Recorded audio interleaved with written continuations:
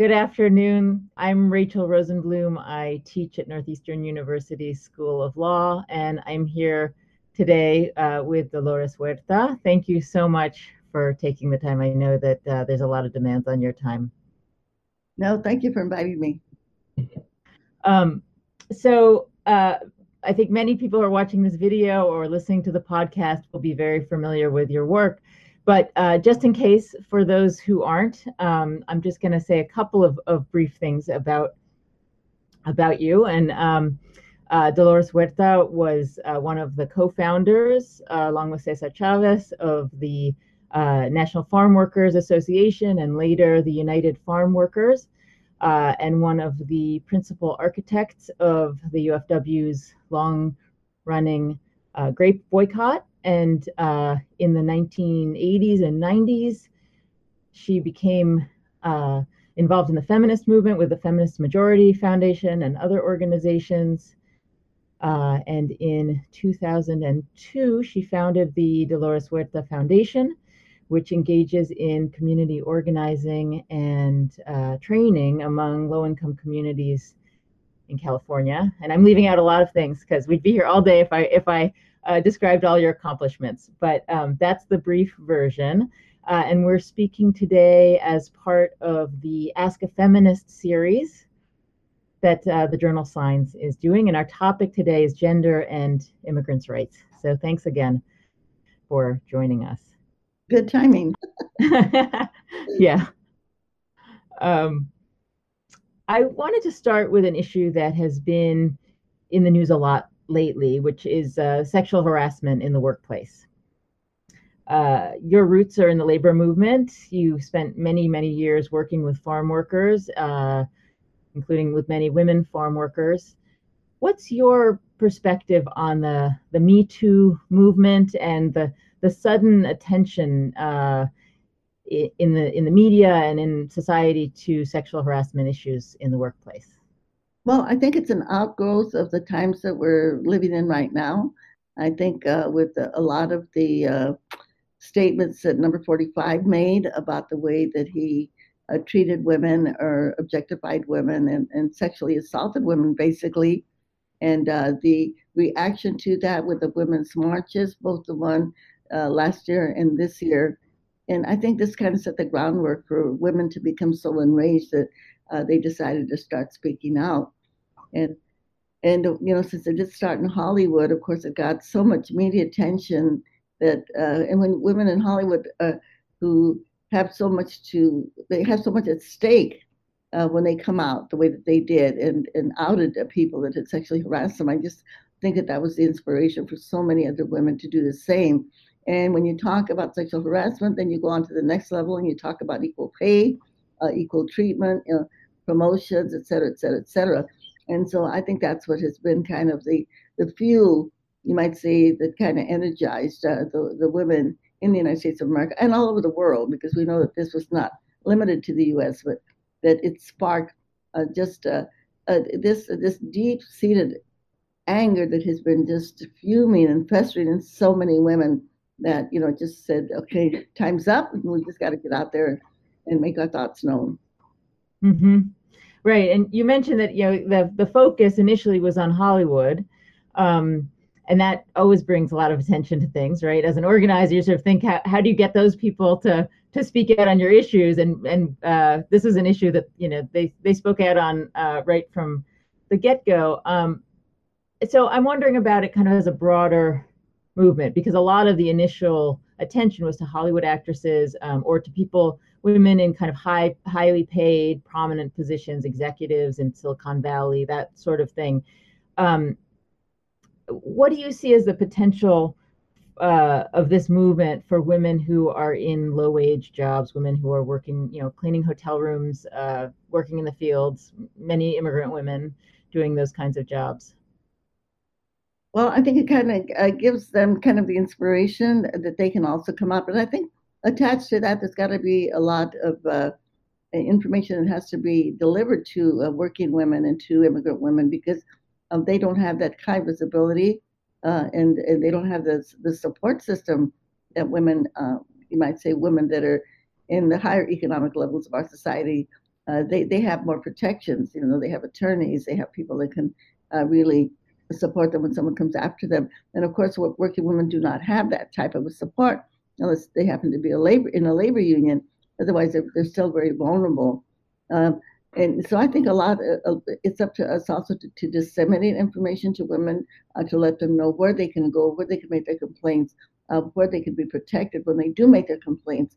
And so while I think it's a big giant leap, you might say, into the future for women, then we have to still think about all of those women who are vulnerable, or because of their jobs, and maybe because with farm workers, because people work as families, then it makes the whole family vulnerable in terms of being fired or some kind of retaliation taken against them. So I think we have to be cognizant of that and do whatever we can in our communities to let women out there know, yes, there is a place where you can report this, and it can be confidential and you can be protected. Could you talk a little bit about the issues that you saw back in your days with the UFW in terms of sexual harassment that women faced in the fields? Well, as you know, I'm 87 years old. So I can just say, really, I think honestly, I think the majority of women my age, had to face sexual harassment in all areas of life, and especially on the workplace. But there were really no laws to protect us, and so we just had to figure out ways so that we could protect ourselves. So to see this happening now at the level that it's happening, it's just, oh my God, it's almost like unbelievable. And I think a lot of us are just so grateful that it is happening, that women are speaking up, and young women also. So it's really great. Yeah, I was really struck by that open letter from women farm workers to Hollywood actresses. I think back in November, because this issue started with, or the kind of the attention to it started with the Harvey Weinstein allegations and all of the kind of Hollywood focus. And there was a march in Hollywood, and there was this open letter from the farm workers saying, we stand in solidarity with you. We understand what you're going through. And usually it's kind of the other way around. I noticed when Time's Up was launched earlier this month, in the opening statement, I mean, right there, right at the beginning of the statement, by all these people like Meryl Streep, the first thing that's in that statement is that they were inspired by that letter, and that they're, and sort of acknowledging how much these issues cut across class. And so do you think, in terms of initiatives like Time's Up, they'll really kind of translate into real changes in the lives of low-wage workers? Well, I think in the lives of all women, but I think we as women have to stand up and make sure that this wave of energy doesn't end, that it goes deeper, and that we make sure that in our workplaces where we work, and the areas where we can have influence, that we make sure that the discussion continues. But not only that, but that women are not afraid to speak up, but also to know that when they do speak up, they can be protected. I mean, as you know, in our state legislatures all over the country, many of the state legislatures had kind of rules in the legislatures to protect the men that were doing the harassing instead of protecting the women. And so that's another area where I think that we have to really look and kind of examine every single state legislature. Okay, what do your rules look like? Because if it doesn't start at the highest offices like the Congress and the Senate and our state legislatures, it gives us a little hope for what we can do below that level. And so, but I think it's up to women. It's up to women to start asking the questions. We've got the momentum right now. We've got the energy, but we can't let it die down. And I think that's what really worries me sometimes, when you have some real public display of energy from people that want to change things, but then they think that the message is the end, and the message is not the end. The message is the beginning. Yeah. So you got to act. But if you like an organizer, yeah, it's a long term. It's a long term effort, right? Absolutely. So I wanted to now switch gears a little bit and talk about what's going on in terms of immigrant rights organizing in this country. And when you were getting started as an organizer, there were very few women in leadership positions in the labor movement or in really any movement. And your work was groundbreaking, in Well, part I challenge because that. of that. I want to Yeah. challenge Okay. Please because do. I know we say that, and we always say, well, like in history, you don't see a lot of women. But actually, you look at every single movement, whether it be the labor movement, you think of the garment workers union, the strikes that they had in New York City, for instance, and it was all women led. And so in all of these different movements that we have, you have a lot of women that are in leadership and they're on the front line. The problem is when the history gets written, they only recognize the men. And same thing with the civil rights movement. You had a lot of women besides Rosa Parks, Dorothy Cotton, you had many other women that were out there in the front line. And yet when the books get written, they only focus on the men. And so I think we have to kind of challenge the way that history is written to make sure that the women are included. And in the labor movement also, you've had women in the front lines, and sometimes they get overlooked. I like to say that when the dust settles and you institutionalize a movement, when you start putting the positions of power and they get either voted in or delegated or whatever, then that's where the women get, they kind of drop off. They drop off the radar, and then they're not included in the power structure of that organization. Well, that's a point well taken. So thank you for that, for pointing that out to me. You're absolutely right. But nevertheless, I would say that at the time that you were organizing, there were very few women who were in official positions of power of the sort you had, of vice president of the UFW. And what I'm struck by when I look out, for example, at the undocumented, the Dreamer movement today, is how many women are really young women are really prominent in that movement, and how many people who identify as LGBTQ. And I'm just wondering if you have thoughts on kind of how those issues have moved in over the course of your lifetime, of the kind of evolution of gender and sexuality issues within the labor movement, within immigrant rights, or within kind of progressive organizing more generally. I've read your recollections of sitting there and copying down sexist, or keeping note of how many sexist comments were made during meetings and that kind of thing. Do you think there's been some positive change on that front? I think that there has. I think it's kind of hard to measure it because I think in many instances women are still hesitant to bring up. Say you have an open meeting with all of your boss or the partners in the organization, and sometimes women hear those sexist remarks or they hear women getting put down, but they just haven't found the courage or can't find the courage to speak up when that happens. And but I think that what's happening now is just giving women the feeling that they can actually speak up when these things are happening. And sometimes we don't have the vocabulary either, to say to someone, you just made a sexist remark, or that really is on the fringe here of sexual harassment, because we have had this good old boy network for so long, and so I think we have to enable women to be able to speak up. So while we see it really strong on the national level, it's kind of hard to know what's happening in some little town. Like, and I think we can actually, as my daughter says, free two birds from one cage, and that is I think in terms of digging down and making permanent change, that we do have the structure to do that in our society, and that's our educational structure. But we have to really look at all the different levels of our educational structure and start changing the way that we teach women. We have to teach women to be strong. We have to teach women that they do not have to be victims, that they can stand up, that they can be leaders, that they can be assertive, and that they don't have to hold back. But it's going to take a lot of teaching at every level, starting with the pre-K level, to inculcate young girls, yes, you are equal to the young man sitting next to you in your classroom, to the boy sitting next to you. Because we know that even when I speak, oftentimes even with like elementary school children, and I'll say to them, that boys and girls are equal?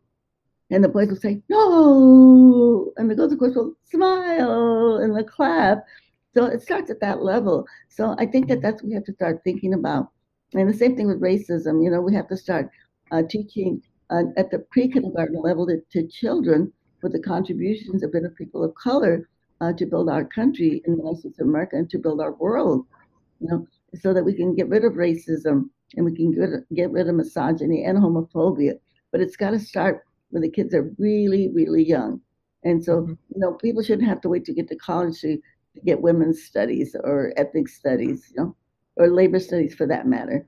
And I think that's got to be, if we think about the work ahead of us, I think that's where we have to start. Change the content of our educational system, train teachers, give them the materials. I think materials are already out there. We just have to, show people how they can access those materials and start saying we want to make a permanent change. This is not just about one march that women, women participate in. It's about making permanent change to make sure that that girls are not objectified, that they're not just sex objects, that they're equal to men in our society, and that they get the same resources as men do for their education, for their jobs, for early childcare, so that every woman can be uh, active in civil life and in civic engagement. Mm-hmm. So where did you learn those lessons? Because clearly you learned those at an early age. Where did they come from in your own life?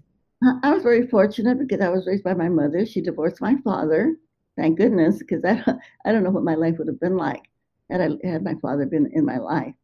Because my mother and my parents divorced when I was very, very young. I think I was like 2 years old or something like that.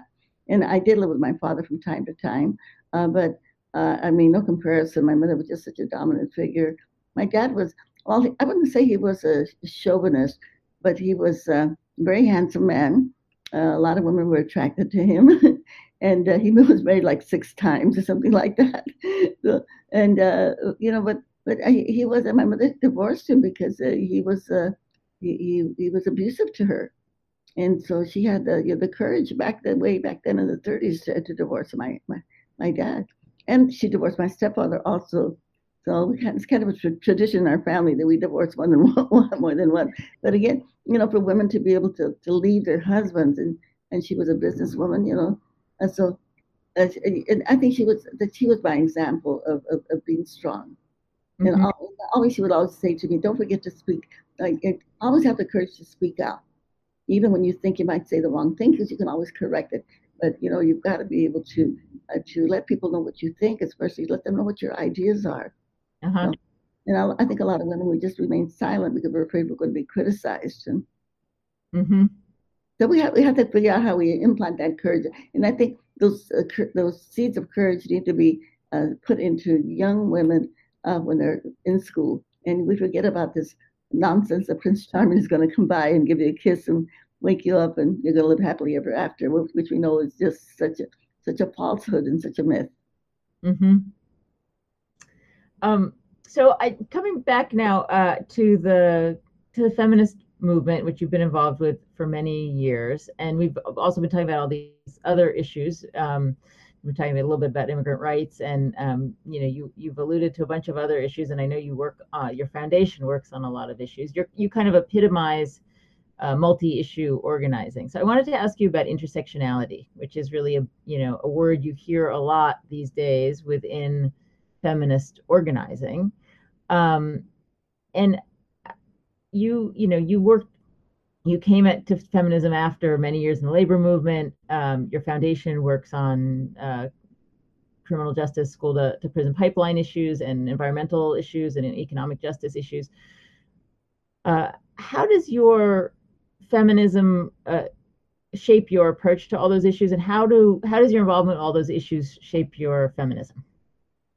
Well, I think, as I said, my mother was a feminist, and I always saw women in terms of uh, that not only the necessity for women to be in power. I think I understood all of the issues of feminism except one, and that was the right to abortion. And that's because of my Catholic upbringing. And when you start going to church with your little kid, and you hear everything that the priests have to say, and then you kind of get tainted, I think, with those I would call them in a way false values. And so to be able to change my mind on that issue, it was, I have to say, it was a struggle. it was a struggle. I have 11 kids, so you can see where my head was at. And so that was difficult for me. But in a way, I'm glad I went through that, because then it helps me to be able to transfer that transition to other women, especially to Latina women, to make them understand that this is a basic right that women need to have, and access to abortion, that this is a human right that women need to have, because if you cannot have control over your own body, it's very hard to control anything else. But it was difficult. But I think in other respects, I did consider myself a feminist, except for that one issue, which I know is a basic issue to be called a feminist. And I have to say, with Eleanor Smeal and Gloria Steinem, both of two women that I really respect and treasure, that got me to come to that idea that abortion and women's access to abortion is a human right.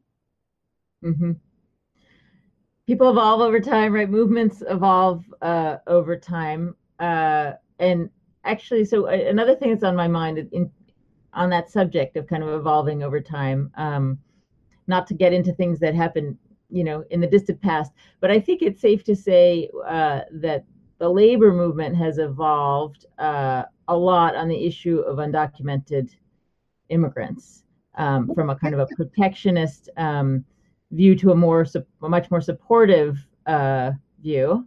Well, I have to say this, and I think sometimes the labor movement gets a bad rap on that, because back in 1986, when I was working on the amnesty bill to get undocumented people to get their legalization status in the United States, the labor movement was very supportive.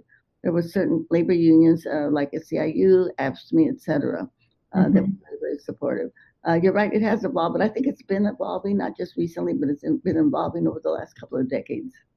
Right, it has been. I mean, and I think, there's different kinds of evolution. And if you look at the labor movement, there's the sort of evolving from from a more protectionist stance to a more supportive stance. And then if you look at the feminist movement, what I see is kind of evolving from not paying any attention to those kinds of issues to paying quite a bit. When I go to a women's march now, you see signs for DACA and the DREAM Act, and you see all these things. In the 90s, you'd go to a women's march and it would just be a sea of pro-choice signs. It was kind of a single issue. And I think we have to give credit to the Dreamers for doing that. Because the Dreamers, came out and they were very visible. They organized on a national level to get people to support them, to get the DREAM Act in the first place, and all of the immigrants' rights organizations. And again, when we talk about the labor movement, remember that there's labor is composed of so many different organizations. So you had some organizations like Unite Here, for instance, the Garment Workers Union. They were in the forefront of the immigrants' rights fight like 20 years ago. Organizations like the Laborers Union, the SEIU, Service Employees International Union, the teachers, they were kind of in the forefront of fighting for the immigrant rights movement. And you had some of the more traditional, the building trades were maybe a little bit more, you might say, late to the game, late to the party. But I would say that generally the labor movement has been, again, on the policy level, they've been very supportive. I used to be a union-fed labor lawyer, so I've experienced some of those differences between unions about certain issues like that. But just in terms of the present day, I guess I'd just love to hear your thoughts on what the role of undocumented immigrants is right now in the landscape of social justice organizing in the United States. Well, I think the immigrant rights movement is a really major part of the activism that is taking place right now. And in bringing groups together, as you said, when you were in the Women's March, you saw signs that were supporting immigrants' rights also, and DACA. And so I think that they have probably been kind of the glue that has created this intersectionality that we're talking about. So I think my final question to you has to do with the times that we are living through now, the complicated times that we're living through now. We've got a white nationalist in the White House who's attacking immigrants, who's attacking women, who's attacking Muslims, who's attacking everyone, basically. And I teach at a law school, so I've got a lot of my students are in their 20s. And we have many activist students, and they're having a hard time coping. Right, this is sort of a new thing to them to have uh, this kind of a. I mean, in some ways, it's a new thing for all of us. But I think I'm just curious. You've lived through so much. I mean, you lived through McCarthyism and Nixon and Reagan and good times, bad times. What's your what do you say to younger activists about kind of how to get through moments like this and how to sustain oneself?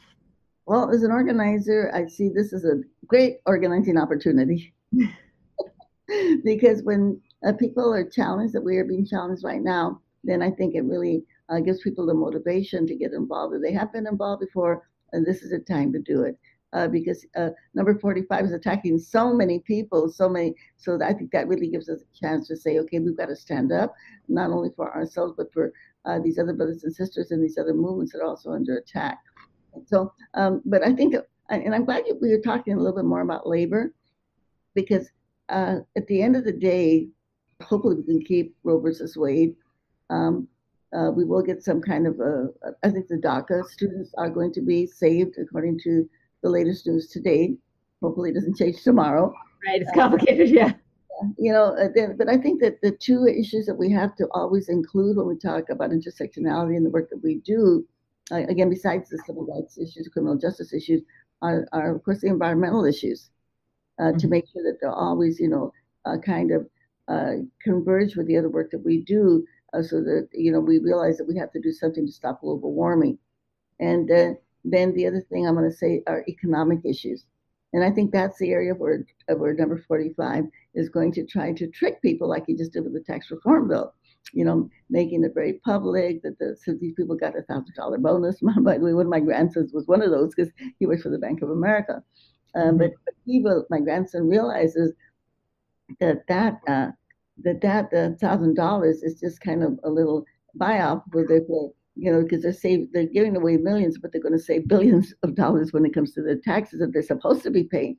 So we can't take the economic issues off of the table. We've got to keep those in front of us, because at the same time that Wall Street is having a windfall, we see more people that are homeless. We see rents that are going to be rising. We see gentrification, and where people don't have a place to live. And so when we talk about this intersectionality, let's keep the economic issues always as part of that conversation, to make sure that we don't forget that we don't forget about people that are having to work two jobs to be able to pay rent and make a living and just to put food on the table. And that we get involved. And in California, by the way, we're going to be doing a proposition on the ballot to make commercial properties pay their fair share of taxes. It's called the Make It Fair campaign. And at the bottom of all of this, of course, is the vote. And I'm glad I'm sitting behind. Yeah, I was going to ask you about that. Tell us about the background. With our foundation, the Dolores Huerta Foundation, of course, this is part of the work that we do, is to make sure that people get out there and register to vote. We do canvassing, we do phone banking. I'm actually sitting in our phone bank room right now, and we do this as part of a statewide organization called California Calls. Okay, and we do canvassing and phone banking to make and voter registration to make sure that people vote. And we're going to be doing a massive campaign, of course, here in California. But we want to invite people in these other states like Texas and, register to vote. And I know it's difficult for people to register. They make it very hard for people to register to vote, but find a way to do that because and this is what I'm saying is our only hope right now for 2018 is to build our own wall in the Congress of progressive congressional leaders that will stop all of the stuff that's coming out of the White House, all of the negative stuff that's coming out of the White House. And we shouldn't leave our labor brothers and sisters behind, organized labor. So I know our agenda is a full one, but I think if we keep supporting each other, that we will be able to get a lot of our agenda through. And one thing I like to remind people, and I like to say, people, you missed the 60s, well, they're back. Welcome. Great. But in the 60s and the 70s, and when all of these organizations were being just beginning, you might say they were just in the birthing stages, the Green Movement, the LGBT movement, the second wave of the women's movement, the the Chicano Latino civil rights movement. These were all being born. But guess what? We're all institutionalized now. Mm-hmm. We lived through the 60s and came out of the 60s and the 70s, we were a lot stronger. And we were able to change the culture and the policies of the United States of America. And you know what? I think when we come out of this era that we're living in right now, we're going to have the same thing's going to happen, because I have so many more people have become engaged and are becoming involved in movement building and fighting for these causes that we've been talking about today. So I think we're going to come out stronger. And as I go around, there's a film about myself called Dolores that Carlos Santana produced, and I've been following it around all over the country. And I do that basically to just implore people, please get involved, please register to vote, please go out there and volunteer on campaigns to get other people out to vote. And then I've been also quoting the Chilean poet Pablo Neruda, who said, they can cut all the flowers, but they can't hold back the spring. They can cut all the flowers, but they can't hold back the spring. So I think we are the spring that's going to come back with full force, with many flowers of justice that are going to be blooming, and we will smell victory at the end of this, when we get through this stage. Because then we see all of the things that need to be corrected that are now so defined and so visible. And as a person of color and as women, we all live through this sexual harassment as part of our lives. And with people of color, these discrimination and microaggressions that you live with every single day. So whatever we can do now in this chaotic stage that we're in to be able to organize to change it, we have to do it. And I think we will come out ahead. What I've been doing is I'm going around speaking to audiences. I say, who's got the power? And I want everybody to say, we've got the power. Who's got the power? We've got the power. What kind of power? People power, And then we say, can we go out there and organize? We say, yes, we can. Si se puede. And you are, of course, the originator of that term. We have that term because of you. And it's amazing, that term. Where would we be without it, right? I mean, it's a rallying cry for so many people now. Every demonstration I go to, and we have you to thank for that. You're welcome. Well, thank you. On that note, I think that's what I'm gonna show that clip of you saying that to my students every time they come to me and say, they're losing hope because that was ask them also to you probably already do this, but like Michael Moore says, there's 3 things you should do when you wake up in the morning: wash your face, brush your teeth, and call your congressperson. Okay, so ask your students to please call a congressperson to demand that they vote on a clean DACA bill, and to thank those senators that have stood up for the DACA students. And we can make that part of our daily ritual to call our congressperson on some pending legislation. And I also ask them to get involved if they possibly can. Get involved in a campaign, because I believe that knocking on doors, talking to people, or even phone banking, that gives them kind of the emotional fortitude. I call it organizing 101. This is the way I got started in organizing, by going out there and talking to people door to door, imploring them to please vote. And I think that kind of gave me the emotional fortitude that I needed to continue to be an organizer. Yeah. Thank you so much for joining us today. It was really wonderful. The film is going to be on PBS, The Independent Lens, on March 27th. So March 27th. Wonderful. Good. Thank you so much. Thank you, Rachel. Thank you very much.